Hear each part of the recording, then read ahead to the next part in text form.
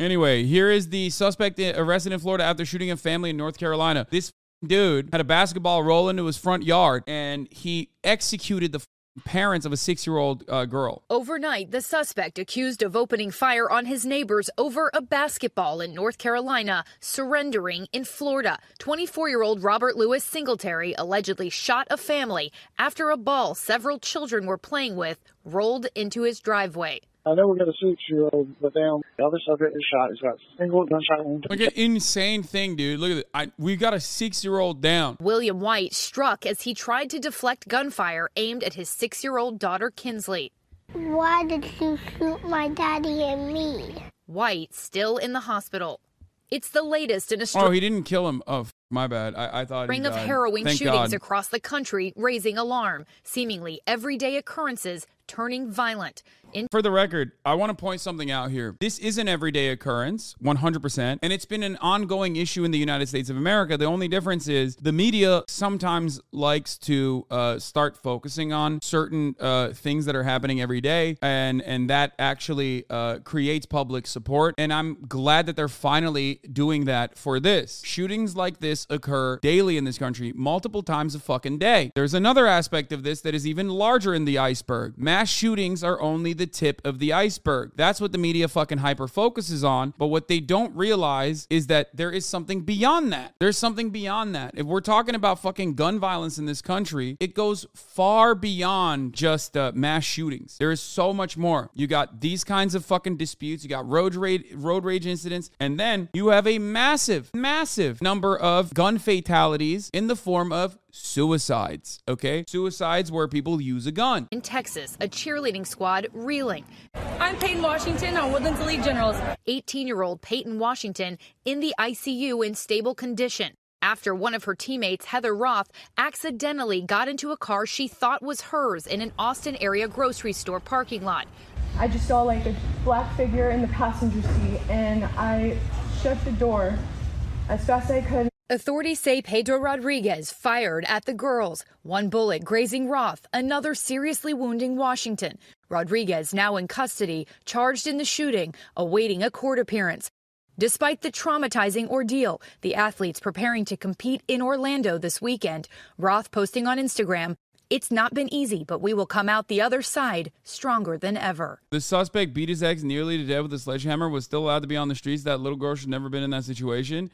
How about why the fuck is this guy allowed to have a gun? How about that? Tampa, Florida, a North Carolina man accused of shooting and wounding a 6-year-old girl and her parents after children went to retrieve a basketball that had rolled into his yard, waived extradition during a brief court appearance Friday morning in Florida. Robert Louis Singletary, 24, was arrested in Thursday in Tampa area by the Hillsborough County deputies, according to online jail records. He wore a dark-colored protective vest during the hearing. Singletary replied, "Indeed," when a Hillsborough Circuit Judge, Catherine Catlin, asked if he would sign the waiver to allow officials to take him back to North Carolina. The judge says she would hold another detention hearing if North Carolina officials hadn't picked up Singletary by April 24th. What the fuck? Is this another one? Maine man killed his parents and their friends before firing on motorists, police say. Bowdoin, Maine, a man confessed to killing 4 people, including his parents, and then firing on motorists on a busy interstate highway just days after being released from prison. Police said Wednesday. Mike Sawchuk, commissioner of the Maine Department of Public Safety, called the shootings of 4 people at a home in Bowdoin and 3 more people on Interstate 295 to the south in Yarmouth an attack on the soul of our state that shook neighbors, law enforcement, and the state at large. Is a shock to everybody, he told reporters in Augusta.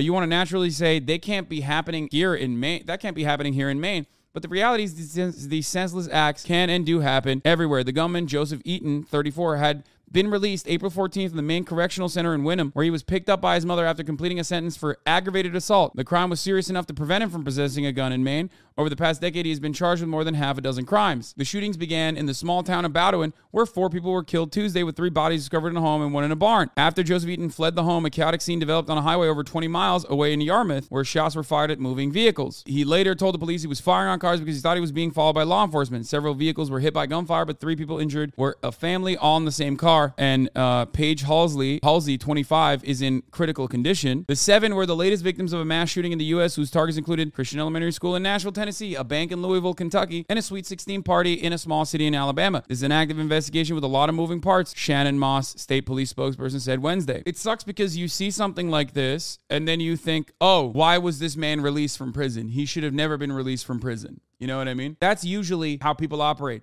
They don't understand that, like, access to fucking weapons and the carceral system's, like, lack of interest in rehabilitating people and reintegrating them into society is the main components here, and that these problems will never fucking stop. Every part of this structure is just an abject failure. Every part of the system is designed to be an abject fucking failure. It's a powder keg. America is a powder keg. And the reality is, it's blowing up left and fucking right. And for some reason, people just don't recognize that. That's, instead of recognizing it, we have decided that, like, no, mass shootings and gun violence is basically like, you know, another part of our existence. It's a natural disaster. It's just like something that we cannot prevent. Over the course of this past week, we covered a story where an old white man shot and luckily didn't kill. An 85-year-old white man shot and luckily did not kill a 16-year-old black boy. We covered a story of an old white man in upstate New York shooting and killing a 20-year-old white lady for the crime, which wasn't even a crime, of like being lost in upstate New York where there's not a lot of fucking lighting in the middle of the night. We watched another story of two cheerleaders in Texas get shot by a dude, by a Latino dude in Texas for getting into his car on accident, thinking it was a fucking Uber. We watched and covered the one that we just looked at. We watched a 24-year-old black dude shoot a white family. The main component in this regard is not the additional, like when we're talking about Ralph Yarl, the 16-year-old, is not the additional compounding factors of white supremacy or anything like that. The main component to cover in this circumstance is the mass circulation and ease of access to weapons. Americans are insanely paranoid. They have a hair trigger finger and a arsenal of weapons at their disposal. Everybody's got access. Everyone's got access to guns, and they are not careful with it at all. They don't have to get the proper training for it. They don't have to implement proper safety measures at their homes, and they are very willing and able to fucking shoot. And the structure itself oftentimes also gives them a lack of accountability that is normally afforded to police, even though that should be a point of contention as well, even though it's not. It's insane. Yeah, and then the Alabama Sweet 16, where 6 kids died, 32 people were injured. Everyone's doing it. White people, black people, Mexican people, everyone's fucking doing it. A fucking trans person did a mass shooting. You know what I mean? It's just the most American thing. Seems like there are additional components that we need to be hyper focusing on, but we can't. Old Asian dudes are doing it. Everyone. Equal opportunity mass shootings, baby. Land of the free. Were goers of the NRA conference allowed to bring in their guns? Of course not. The NRA conference is a gun-free zone. Anywhere where the president is traveling is a gun-free zone. Don't be crazy now. Obviously not. Because the NRA, regardless of its lobbying efforts, perfectly understands that guns in the hands of random individuals is going to create an unsafe environment. I don't know, man. Apparently, the Louisville shooter left notes revealing part of his goal was to show how easily a mentally ill person can buy a gun, U.S. sources say.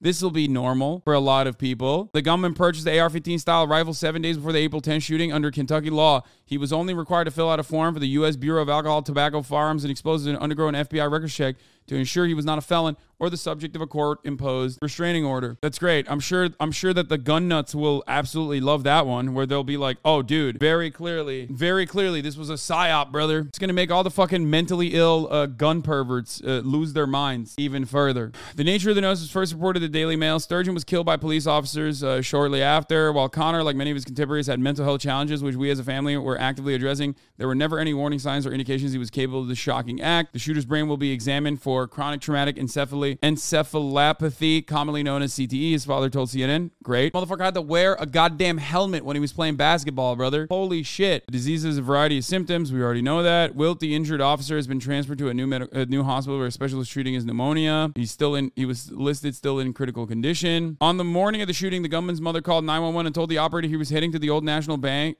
branch on East Main Street. He had a gun and apparently left a note found by a roommate. I'm so sorry. I'm getting details secondhand. I'm learning about it now. Oh my Lord, Sturgeon's mother said in a 911 call released by the police. I need your help. He's never hurt anyone. He's really a good kid. We don't even own guns. I don't know where he would have gotten a gun. The call was made at, yeah, exactly. We don't even own guns. I don't even know where he would have gotten a gun. Well, turns out it's super simple. 7 days before the fucking shooting, he went and got a gun. The call was made at 8:41 a.m. on April 10th, but the shooter was already inside the bank and the police officers are arriving on scene at that point. Even when the cops do the right thing, it's still not enough because it's legislators that are supposed to do the right thing, and they are not. This is another instance where cops did the absolute best possible thing that you're supposed to do. This is the one area where they are supposed to do violence, and they did the violence, and they stopped the shooting, and yet 6 people still died. All ultimately, because it doesn't matter, because you're supposed to cut the problem before it starts. At least 165 mass shootings have already been reported in the U.S. this year, according to data from the Gun Violence Archive, obviously.